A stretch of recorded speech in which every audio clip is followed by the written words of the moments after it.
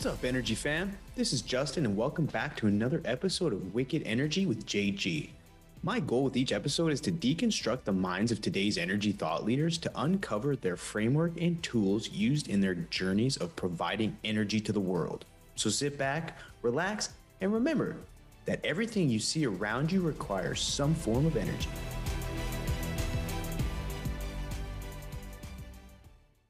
Perfect. What's up, everybody? Welcome back to another episode of Wicked Energy with JG. I'm here with my man, Andrew Thornton, Vice President at Kimberlite International Oilfield Research. Andrew, it's an absolute pleasure to have you on the show. How's everything in your world today, man?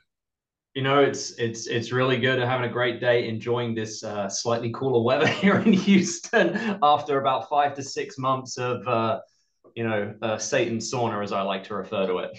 Yeah, I know. It's funny. We were just talking about that. And anyone listening, this will probably get released sometime in November at the beginning. So you're probably like, it's irrelevant. But anyone who was here during the summer, you either spent a bunch of time trying to like figure out how to cool off your house, or if you did, you spent a bunch of money doing it. So now we're in the nice weather of Houston, Texas, or Texas in general. And it's a nice change for sure. It's funny because we were talking, you're from the UK, I'm from Canada. And so this time of year, like the weather's changing, the leaves are starting to change color, they're falling. And I had to laugh. I literally just, my son and my wife went to the zoo just now, and I was outside, and there was a bunch of leaves on the driveway and on the grass from some tree that we have. I don't know what it's called, but it's not the same as back home when you have like maple leaves falling and like all these like beautiful big leaves. It's like these little crispy leaves from some random bush. I was like, okay, like this is it. This like we're in fall mode now. It's good. That is the extent of fall in Houston, I guess, overall. But I think I was telling you, I really enjoy. It's just that great feeling of the cool air and everything like that. It just gives you that boost of energy that you need after just the humidity. So I'm doing really well today, and I'm looking forward to, quite frankly, getting outside this afternoon. There we go. Well, I appreciate you taking the time on a Friday to do this. I'm curious. So you mentioned being from the UK. I'd be curious if you could just kind of run through your story. And then you've been with Kimberlite now for a few months, which it sounds like it's going great. But yeah, just kind of run through your background and why you decided to go from oilfield services to oilfield research. Sure. No, it's a slightly different story to how most people get into oil and gas. So I made the mistake of doing a master's degree straight after my bachelor's in the mid 2000s, which sounded like a really good idea at the time, and it ended me smack bang in the middle of the financial crisis, which is really a good time to be seeking employment. But at the time, you didn't know that was going to happen, so Exactly. the best decision at the time. Best decision at the time. No, and it has turned out for the best. But so I ended up joining an organization I wasn't expecting to, which was a market research and analytics firm doing consumer goods in the UK. And so a lot of what they did was really doing customer research for some of the big brands you might know, like Red Bull, probably the most famous one that I worked for. Yeah, fairly big. So worked for them for a long time, and my wife just so happened to get an offer to move here to Houston, Texas, about 11-ish years ago. So packed up the bags, said goodbye to consumer research in London, moved here to Houston. And it's been a bit of a whirlwind ever since. Then got hired on at Baker, doing voice of the customer research analysis for them. So I was always in the marketing and research and analytics division. Moved around the company, was involved in a couple of the failed and not failed acquisitions. So it was a big Halliburton deal back in 2014, 15, I want to say. Right. So I had a lot to do with that with regards to the integration, all those kind of components. Then just moved around the company doing market research, analytics, but voice of the customer, research, marketing was always kind of my bread and butter and my core. And Andrew, real quick, when you say voice of the customer, it was a term when we were conversing back and forth. So I kind of had to think about them like voice of the customer. But I'm curious, like, can you describe what that means to you so people, when you say that, have a good understanding of what you mean?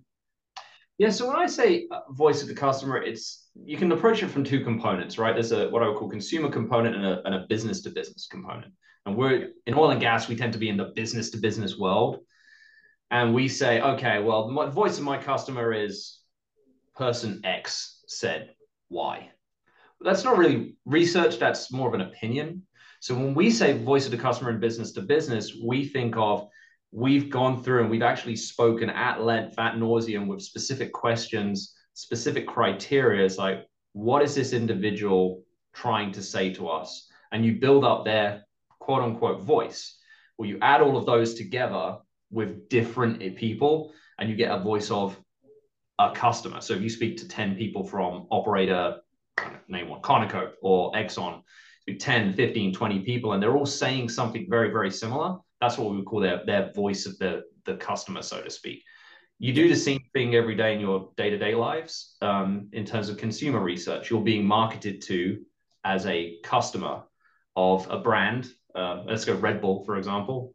They're out there, they're researching what people are thinking, saying, doing, and they're building this image, as it were, this brand image of who they should be in relation to you. So that's kind of what we mean by voice of the customer is we're going out there and we're talking to people, quite frankly, and Yeah.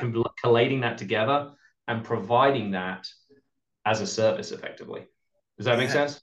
totally makes sense. And thanks for clearing that up. And it's interesting because especially in oil and gas, again, being in this industry my entire career, it's oftentimes extremely difficult, or at least I found. And I deal a lot of times with drilling engineers, drilling managers, VP of ops, so on and so forth. And it's oil and gas, and especially on the upstream side, we've been so we hold on to data and information so tightly. And even though internally at an operator, if they think Joe Blow service, energy services is the best thing that's ever been on their rig or whatever, they never really talk about it. You know what I mean? Like it's almost like they're so scared to give up information to say, you know what, I stand behind Johnny's Oilfield Service Company because they've actually increased my performance and drove down costs. Even if that's the case, they never come out and say it. You have to beg and plead to even know how even if I'm a vendor, to go to an operator and say, can you please give me a rating at least on how I'm doing? And it's like, well, your costs are still kind of high, but you're doing okay. We haven't ran you off yet. And it's like, is that the best you can give me? And I find that extremely frustrating. Sorry to interrupt, but this episode is sponsored by 10X Technologies, the trailblazers in pushing the boundaries of chemistry and revolutionizing the oil and gas industry with their pioneering material-based technology solutions. With groundbreaking products like SandBond, a sand consolidation chemical solution that exemplifies 10X's commitment to practical field-ready solutions. Now, onto an incredible success story. Thanks to SandBond, an operator had a well that was revived after not producing oil for over 10 years due to sand flowback issues. What once lay idle for over a decade now produces up to 15 barrels per day BOPD with zero sand production. This remarkable achievement showcases the sheer potential and power of SandBond. It's a testament to our commitment to transforming the industry. To discover more about the groundbreaking solutions from 10X and keep an eye out for their launch of 5 new products coming soon, visit the website pumpmoreoil.com. Now, let's dive back into the show. It really is. And I think that it's changing. I think it's definitely changing over time. And the use of I agree. the information is, but you're absolutely right. I mean, and again, around certain parts of the world, it's still very tight to the chest. But I think the dissemination of public data in general has created this situation where everyone's going, okay, we need to maybe be a little bit more open. And we've seen, people getting value out of it. So, our company, we go out there, we conduct 3,000 interviews a year, approximately. Wow. A lot of time and effort spent to get those interviews, and we still have a lot of people who's like, no, I'm not sharing information. But we've had instances where people have said, well, I'm not okay, I'll share some information, and then they've got information back, which has really helped them. And so it becomes that kind of two-way street of, okay, I get what I give, so to speak. If I give nothing, I'm not going to get anything in return in terms of understanding the broader market. Yeah. But if I give some information, yes, it might make me a little bit nervous to pass that along, providing it's not strictly confidential. Then actually you tend to get a lot of value out of it. And so I think that's one thing we've seen over time is more people being open to it. And I think just the modern day world we live in, where information is absolutely everywhere, has just kind of made us immune to it, I guess, in a way. Yeah, no, and I would say, from my personal experience dealing with operators, you're starting to see as different generations tend to move into managerial roles, the relationship between the vendor and the operator are slightly different by way of, they'll acknowledge that a service provider has actually helped their operations. And even on LinkedIn, I've seen some of the smaller operators, even some of the privates, will actually give shout outs to XYZ Directional for drilling a record curve, which is like super cool to see. And even, I have a customer of mine that I've had for a while who sent an email out to all the stakeholders that were part of drilling a certain pad, and acknowledged certain vendors because of the performance that helped contribute to like a record pad. And so to your point, like you're slowly starting to see that shift in terms of like, we're okay acknowledging certain service providers because without them, we know we wouldn't be anything. But again, the way we communicate the wins and losses is slightly different. And so again, it's an interesting conversation. Well, and I think what's, really, I guess, critical there when you think about it is that positive affirmation, so to speak, is actually important for those service companies as well. To your point, it's like, hey, Yeah. you're doing a good job, and it's providing that feedback. It's like keep doing what you're doing, as opposed to just constantly like, yeah, I'm not telling you how you're performing. Okay, well, how do I do anything about that? How do I move forward as an organization? If you genuinely believe my technology needs development, I need to hear it. If Yeah. you genuinely believe that my people are fantastic and we got to hold on to X, Y, and Z no matter what, they, as a service company, you need to hear that information so that you're able to then make, because we're all having to make decisions, right? Well, my view is, well, let's try not to make those decisions in a vacuum. I think we sometimes forget, oh, I'm a service company and you're an operator, and I'm a company and I'm a company. It's like, yeah, but we're people, right? Yeah. And we're interacting as individuals, as it were. And so we need to understand how are we viewed as individuals.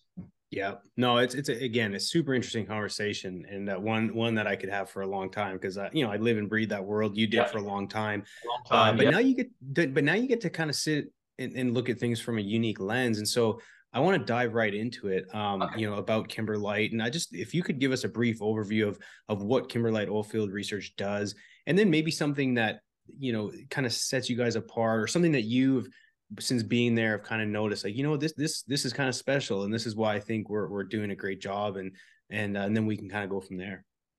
Yeah. So, I mean, in a nutshell, I think I mentioned it earlier. We go out and we conduct about 3,000 interviews per year, predominantly phone-based interviews, with oilfield operators for the most part. We're speaking to operators. We would call those the customers, as it were, of the service companies, and we're speaking to them and we're asking them a whole range of questions. Yes, around what is your plans for activity, macro stuff, and pricing, trends, all of that component. Where's the market going? But then we start to dive into those questions we just alluded to, is like, how are these service companies performing? Okay, what is their rating? How would you view them as an equipment provider versus a technology provider? And we're starting to ask those kind of questions and build the analytics together to provide that to the service companies in the investment community. So you start to develop these profiles of all of these different organizations. And so we're doing that every year, and we're doing reports across, from formation evaluation all the way through drilling, completion, production, end of life. So we produce multiple reports. I mean, I think it's close to 100 reports a year, as it were, on Oh, this. wow. And it's definitely interesting having moved across from a few months ago, say 10 year as a recipient of the information, as it were, Yeah. at Baker, and understanding, okay, this is the information I'm receiving, now to the other side of the fence. The big differentiator for us, I think, is there's a lot of data providers out there, right? There's a lot of market research consultancies and firms. We've all spoken to different ones, whether that be for board of director presentations or investor relations. The biggest difference I see between us is that we go out there and we talk to people. That's our main that's our main differentiator. That's what we do. Yeah. Yes, we go out there and we can grab public data, and we can grab the Baker Hughes rig count, and we can grab EIA data, and we can put it together, and we will. But our main thing is we go out and we talk and we want to listen and hear what people are saying. Yeah. And that's kind of special because, not a lot of people do that. I think we got a lot of people who form opinions through just information, but we tend to Yeah. form our opinions through talking, that lost art, so to speak. Yeah. No, I think you bring up a really good point. I mean, and that's why, especially in oil field services, it's one thing to, cold call via email, but the best type of cold calling is somehow getting in front of someone and just asking the right questions. Because the amount of information that you can get, if you just allow people to talk, given the right questions, Yeah. you can extract so much information, which they almost tell you exactly what they're looking for. And then you just come up with a solution tailored to the problem, and away you go. And so, but again, kind of going back to the lost art, yeah, I think people are so quick to just get on Google or Bard or Mhm. any AI tool out there that can compile information and then draw conclusions based off that. But at the end of the day, it all comes from people. And if you can get boots on the ground and get in the weeds and ask and talk to people, that's where you're going to gather and extract the most valuable information. So I tend to kind of lean into that as well, and commend you guys for kind of sticking to that principle of let's just talk to people who are doing the work. Yeah, and you're going to get these macro observations, sure, and you're going to get it from the data sources as well. But it's those micro observations that actually can really drive a lot of value. It's like, hey, I'm Mm, having this problem in this particular area of my asset or whatever my AFE is. Like, this is the challenge I'm having. This is what I'm being presented. Okay, well, when I used to work in an oilfield services company, I'd hear that from one customer and I'd bring back and I'd say, hey, this is a challenge. I said, okay, cool. Well, here at Kimberlite, I can be speaking to 1, 2, 3, 20, 30 different operators. And if they're all telling me the same thing, you're starting to get a triangulation point there. It's like, oh, okay, all of these 5, to 30 people have got the same problem. And now we can aggregate that into data and pass that along and say, hey, this is a challenge and this is something everyone's facing. And by the way, this company over here is addressing it in a fantastic manner. And this company over here has got a little bit of work to do. Those kind of micro observations, those are kind of really cool as well. We really enjoy that micro stuff and well, understanding. yeah, You and a don't lot get of them, that talking. you're right. A lot of the micro stuff you don't get. I mean, you might get some of it in earnings calls when there's Q&A, but it's still very much investor driven, right? Which at the end of the day, they're depending on who the consumer of the information is, they might be making investment decisions, or they might be just making operational decisions on how to improve service quality or whatever the case. But it kind of goes back to the voice of the customer, which I want to touch on. I would imagine it's becoming increasingly important across industries, especially oil and gas. But from your perspective, how crucial is it in oil and gas, especially with the current market environment and the volatility and all the rest of it? So I think what's interesting to me coming from a consumer world, and I see how much effort and spend, when Red Bull was one of my clients, right? They'll tell you the same thing. Their product is very, very similar to every other product out there on the shelf, but the amount of money they're spending on researching their customers, understanding what drives their behavior, what's important to them, and how do I market to them is insane. And when I came across the oil field, and this was a while ago, so it has changed. It was not the same approach, right? It was, here's my technology. All right, it's if it's not going to sell itself, then I'm going to sell it on price, and that's effectively was the approach, and that has evolved and changed over the years. Where I think we're going to need to see more people kind of diving into the data. It's like, what's driving your behavior? What's Mm, driving your decision making? Because the market's becoming increasingly compressed. Look, we saw the news here in North America this morning, right, of another big potential acquisition, right, Exxon and Pioneer. yeah. Whether or not that comes to fruition, I think I've seen it a few times over the last few years. We'll find Yeah. out. Yeah. Um, but that trend is only going in one direction in terms of consolidation. And so you're going to have less and less here in North America operators to do business with, so to speak. Now, those operators are going to have more money to spend collectively, potentially, Mhm. but you know, it's going to go from 100 down to 50. So how do I find my competitive advantage as a service company? Yes, your technology plays a role. Yes, people are always going to play a role. Your availability is going to play a role. How responsive you are to picking up the phone is going to play a role. But using data and research and analytics to help you find what's most important to your customers and market to them accordingly. Somebody's going to be solely driven by price. Hey, no matter what, this is my deal. This is what's driving me. It's price. This person over here is like, I'm pushing the limits. I'm going out to lateral lengths you've never even heard of. I'm putting propellant loads that you've beyond, like technology, reliability. That's going to be what's critical for me. And then using data to determine who's who, and Yeah. then how I approach them and develop technology for them is, for me, it's going to be critical going forward as we shift more towards that consumer model where data and analytics and research comes more and more into play as opposed to just the technology selling itself. Yeah.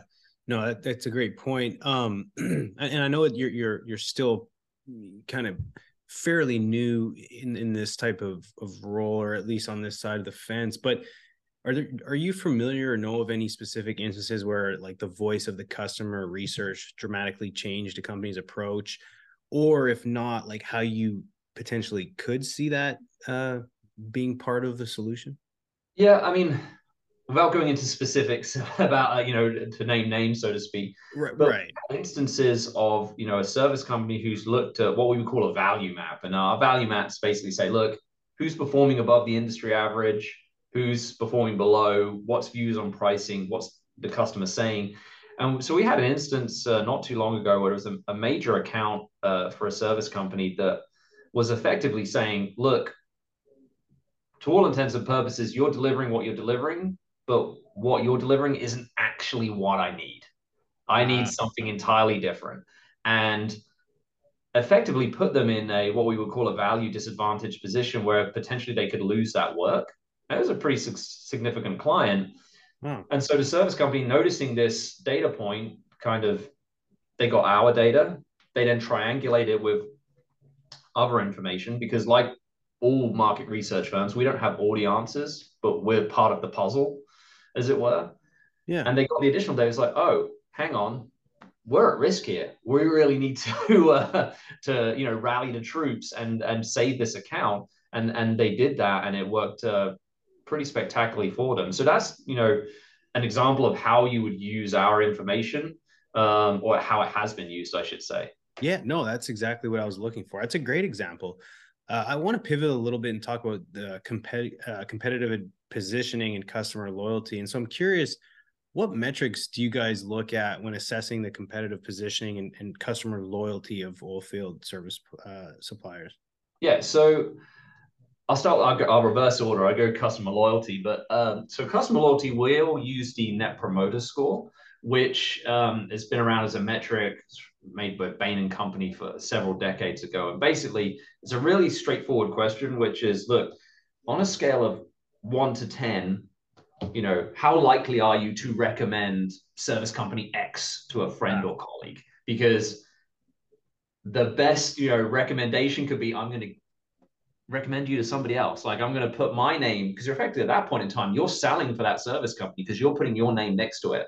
Yeah. It's like, I go to you, Justin, and say, hey, I really like this product, or I really like this app or whatever. You should go get it. Then I'm attaching my name to it. So that's been a really good way of measuring loyalty. Are you going to recommend it to someone else? And so you go from a scale of 1 to 10, and without getting into too much detail, if you're a 9 or a 10, highly likely to recommend. 6 or below, you're not going to recommend them, and then you've got the middle. I think there's a little bit of cultural differences here. I'm from the UK, right, where if you've got anything above 70 in an exam, you're considered a genius. Whereas in the US, I think if you got less than 95, it's considered a fail. So there is a few cultural normalizations that need to occur from time to time. I remember when I first came to the United States, and they were like, "Well, what grade did you get?" I was like, "Well, it was a 77," and they were like, "Oh, I'm sorry." I was like, "No, that's good." Yeah, yeah. Yes, um, I can identify with that. Yeah. I think Canada is somewhat similar as well in terms of the cultural aspect to it. Yes. Yeah. Yeah. But so that would measure customer loyalty, and it gives you what we call a net promoter score.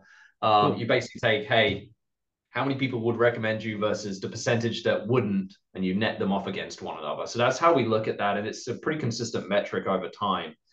In terms of performance, depending on the study, we look at a range of different factors, but the main ones we're going to look at are how would you rate on equipment quality and reliability, right? Is it doing what it said in a reliable manner?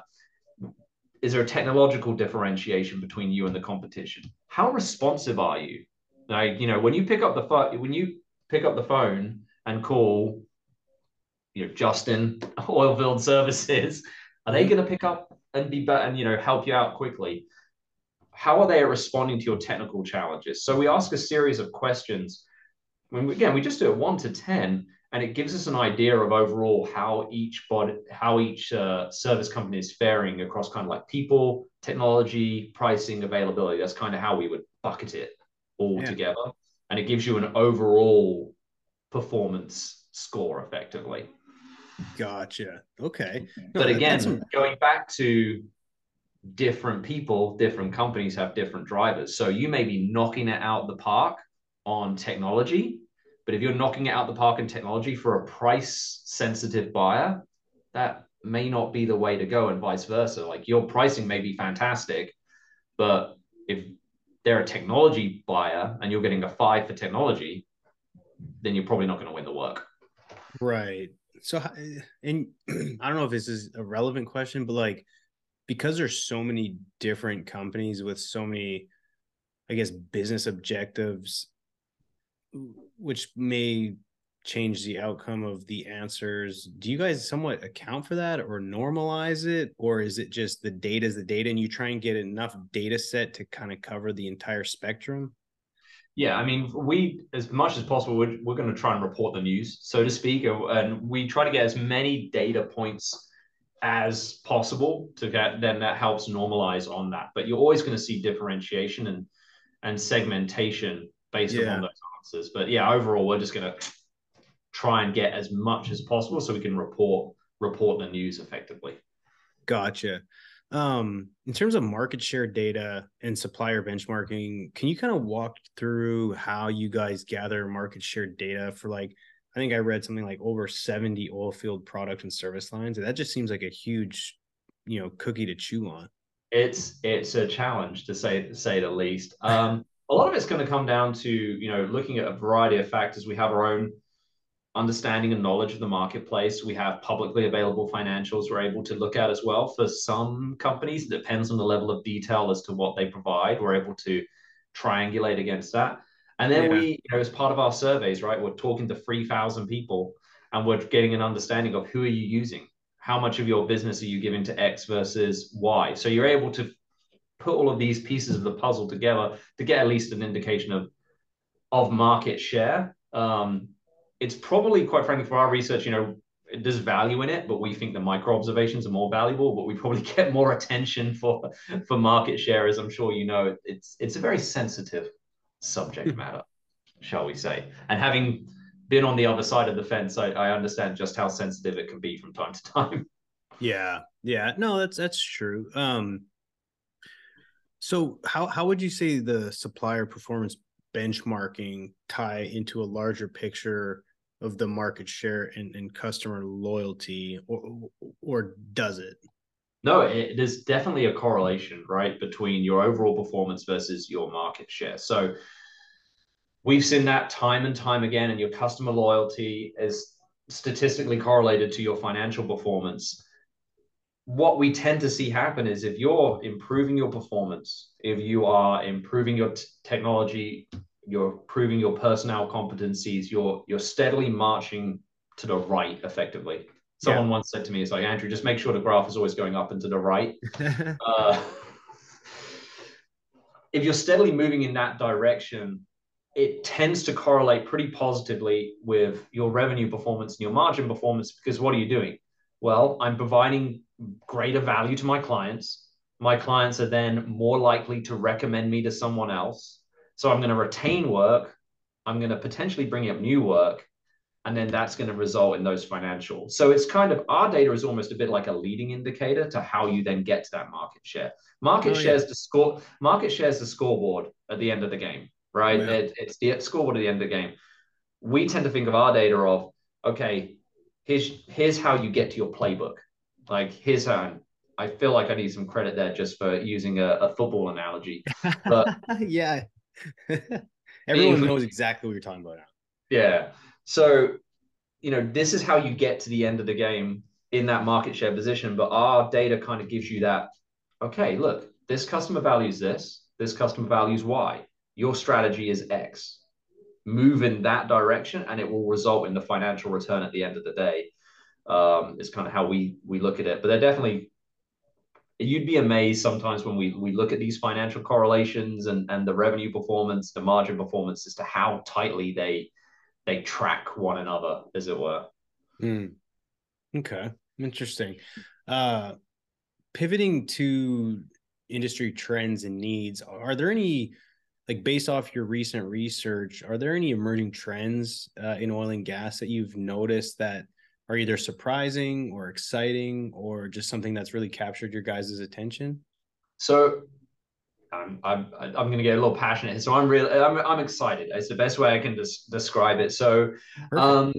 we, of all of those reports we published, I think the one we did a few weeks ago was artificial lift and production chemicals, which is the one we most recently published. And I think we've all seen here in North America for the past 7 or 8 years, really since that kind of downturn of 2015, the productivity on a per rig, a per well basis went through the ceiling, right? It was kind of like went from 2,000 rigs all the way down to hundreds, and we only went back up to 900, but oil just kept going up and up and up. Production just kept going up and up and up.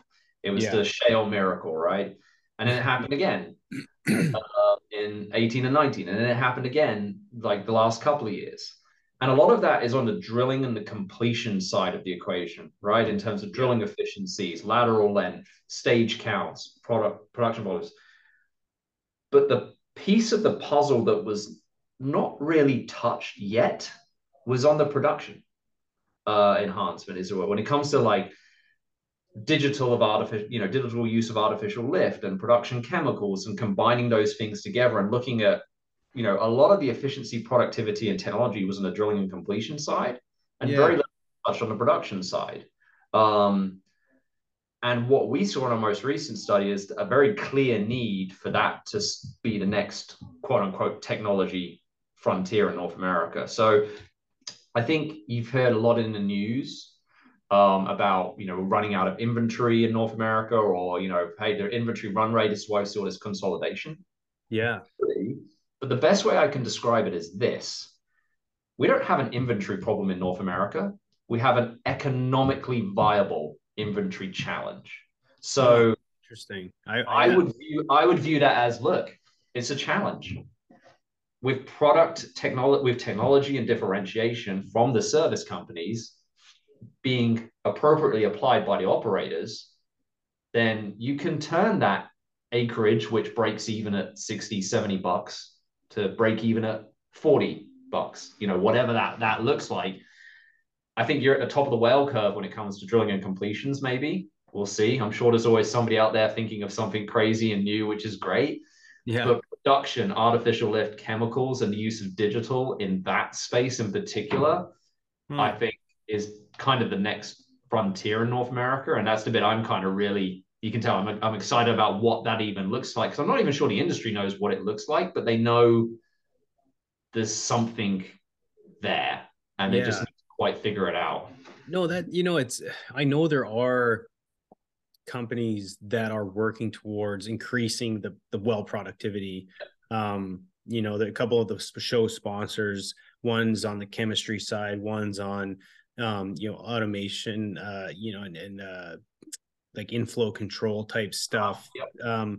To where, yeah, I mean, I really liked what you'd said about, instead of having an inventory problem, having an economically viable. What was it that you said?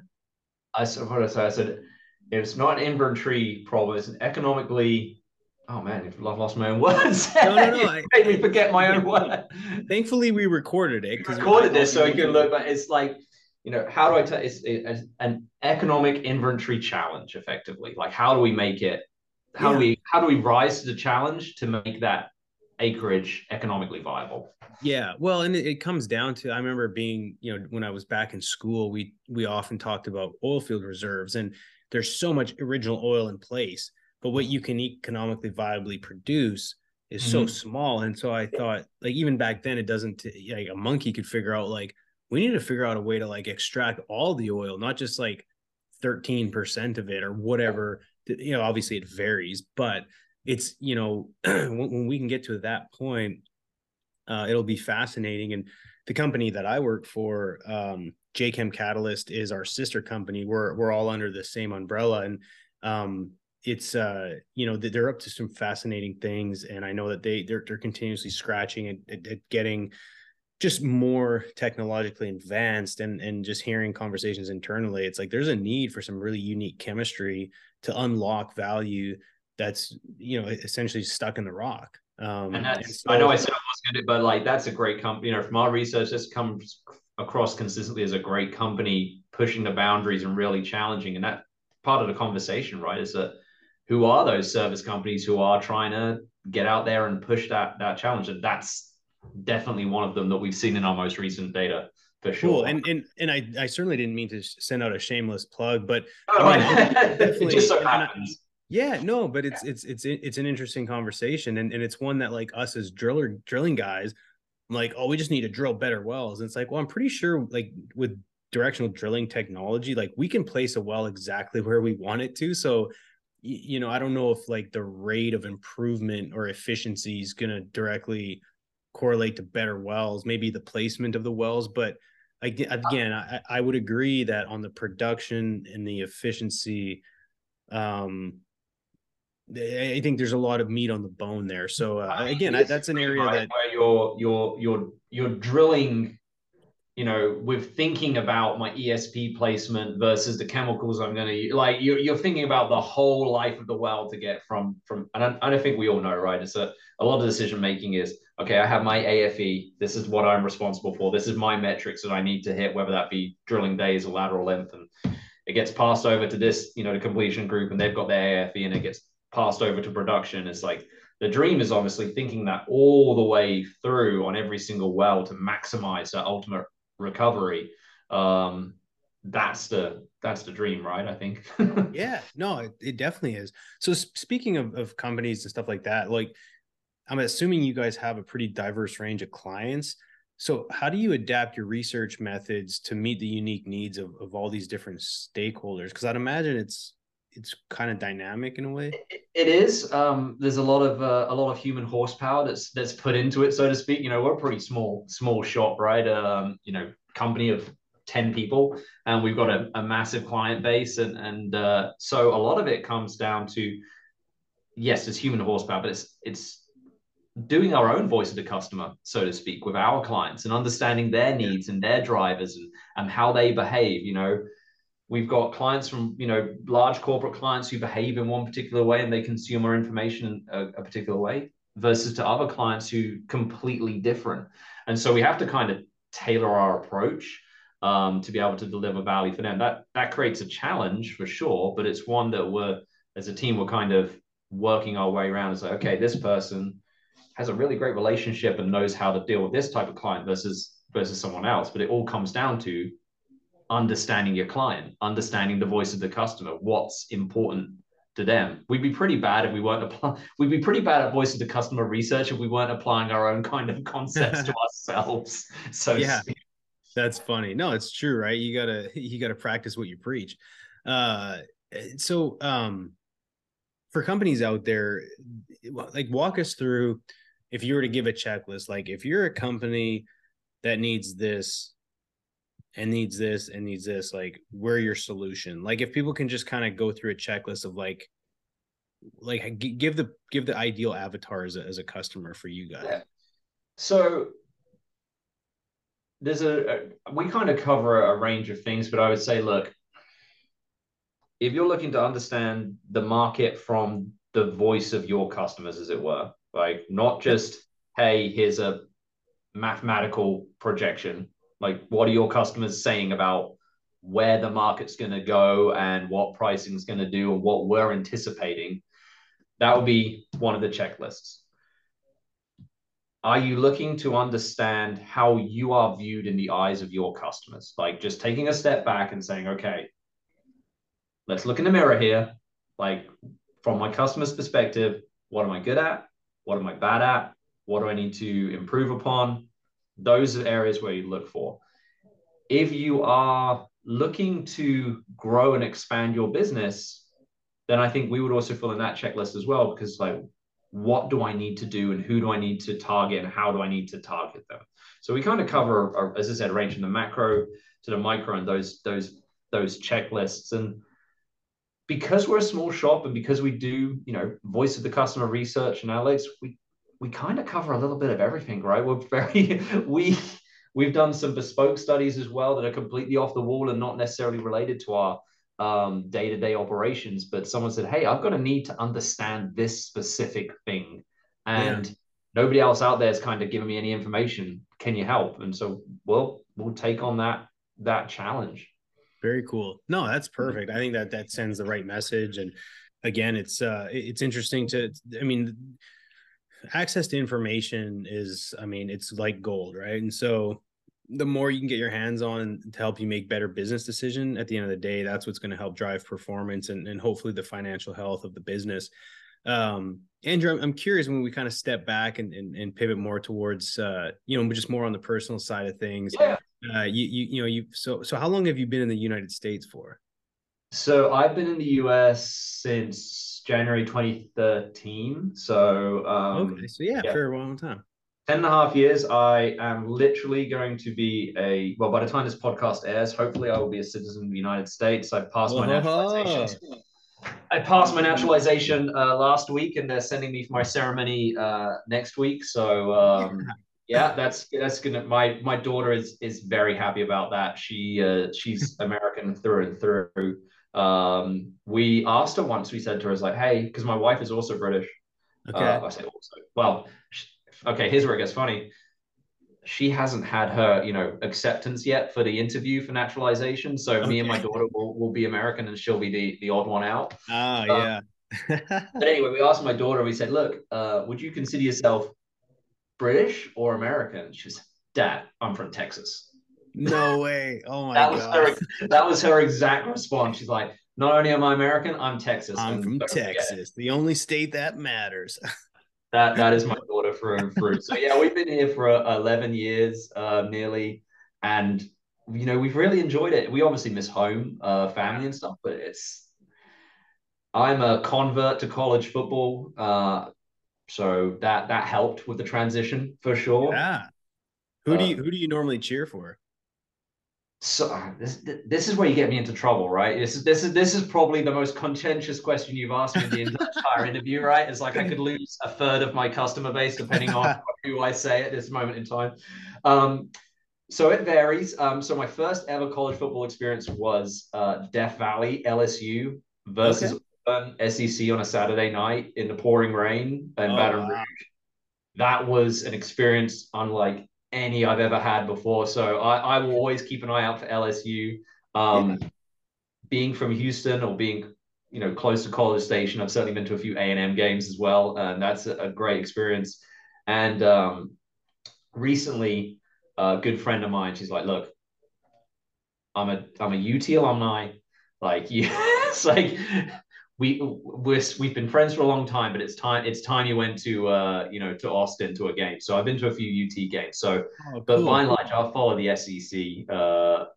And now that Texas is joining the SEC, and I can cover all of it. Yeah. Well, no, again, I'm like you, man. Like I came from, Canada. So it's like, the big names in Canada, especially up north, you'll probably like Oregon's a big one being up, up there. And then, you'll get like Michigan and like all those ones. And I really didn't know much about like the Southern, like the SEC until coming down here. So, but I'm like you, but I got my graduate degree at University of Colorado.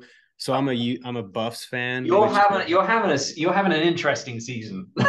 Man, it's been fun. I mean, aside from their record, Deion Sanders has just done an amazing job with the whole, I mean, just the whole organization. It's been fun. I totally called it too, and because my son plays flag football, and there was a lady there who went to USC, and it was the morning that they were playing Oregon, and she was like, "Oh, yeah, you guys are gonna probably like upset Oregon this night." I said, I would bet like the rest of my year's salary that Oregon is gonna punch us in the mouth.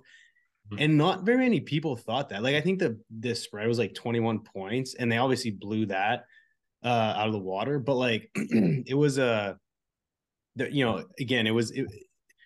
people literally thought like they could almost go like undefeated and stuff, and the hype was real there for a bit. But I think they've been humbled. But yeah, it's been fun. And the whole college football scene has been entertaining on so many different fronts. But no, that's cool to hear. It's always so much fun, college football. I just love it. I love the college game day. I love the experience. Yeah. I love going to some of the big stadiums. I'd really like to go to maybe like an Ohio State, like Notre Dame game or something in the Oh northern yeah. states. Like I've done a lot of SEC and it's fun. I'd like to see what it's like in the northern states as well. It's just an experience as much as anything else. So Dude, it's so crazy. So I'm what a like huge sports fan, so I'll follow anything.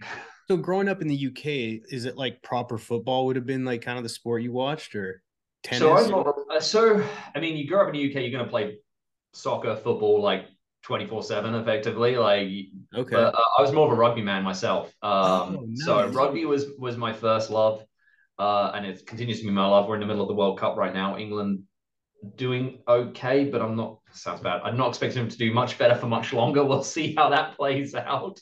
Um, but yeah, rugby, and then you just. I mean, as a kid, you just play soccer constantly. It Man, that's is cool.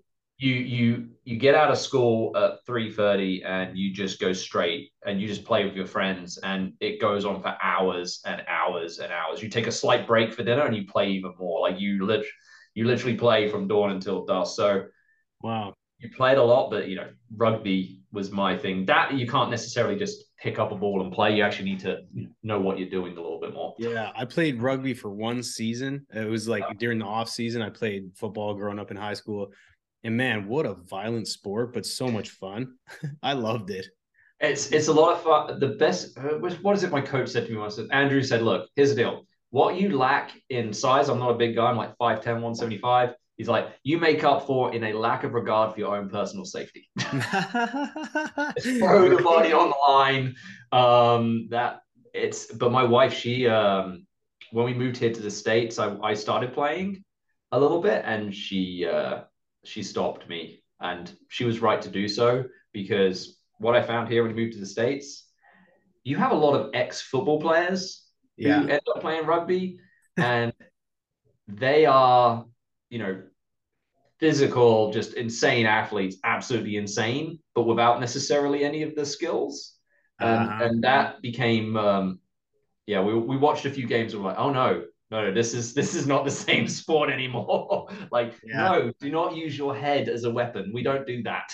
No, that's a good point, man. I felt like I learned to tackle much like playing rugby helped me with my tackling technique, not to just like collide every time. It was more of like a I don't know, not an artistic way to tackle, but it was more anyway. It helped me with my There's technique. Like it's literally you in England. You do what we call touch rugby, so you don't not full on contact up until like the age of 6, maybe, and then yeah. about 7, 8 years old, you'll go into contact, Yeah. where you are semi-contact, where you're tackling, and it is like lesson number one is like how to tackle, how to get your head out of the way, how to protect yourself, and Yeah, it's a lot more elegant. If you see a good wrap up drag down or whatever you want to call it in rugby, it's very yep. much different than like because football is more of a collision sport, whereas more rugby I feel is like a little bit more like elegant in the way they are physical. But anyway, it's just I know we got Yeah, off topic, but yeah, I know. Sorry, you got me no, talking no, about it's rugby, good. so I'm I just I gonna asked the go. questions. It's great. Well, Andrew, again, really appreciate the conversation. Again, as this type of information and just discussions hits home because I look into this stuff all the time. What I'll do is I'll put Kimberlite's website link in the show notes. For those out there, connect with Andrew on LinkedIn. I noticed you guys put up a YouTube video. I encourage Kimberlite and the rest of the team there. I know you're slim, but keep putting out that type of content, man. It's huge. There's a lot of underpriced attention out there. And for the listeners, share this episode. Like I said, connect with Andrew, connect with Kimberlite, and just, yeah, be on the lookout for more information. And always remember that approaching the energy landscape with a radically open mind is helpful for everybody. Be kind, and always remember that everyone deserves access to energy, and we is greater than me. Thanks, everybody. Have you ever thought about what a podcast could do for your B2B business? Well, you might be surprised by the benefits it could offer.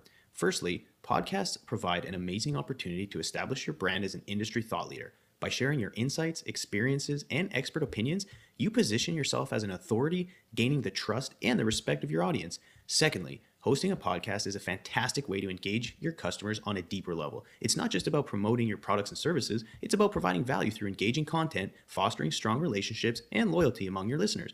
Oh, and did I mention networking? Yes, that's a huge part. Podcasts are an incredible networking tool. When you interview guests from your industry, you're not only creating valuable content, but you're also building relationships that can lead to future partnerships and collaborations.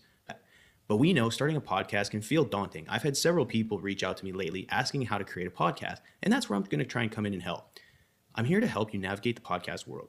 Reach out to me for a 15-minute call where we can discuss your podcasting ambitions. Whether you're starting from scratch or simply looking to improve your existing show, I'm here to help. And guess what? I have a playbook too, a step-by-step guide to launching a successful podcast, and I can't wait to share it with you. This playbook has everything from topic brainstorming to technical setup to effective promotion strategies, all the essentials for a thriving podcast.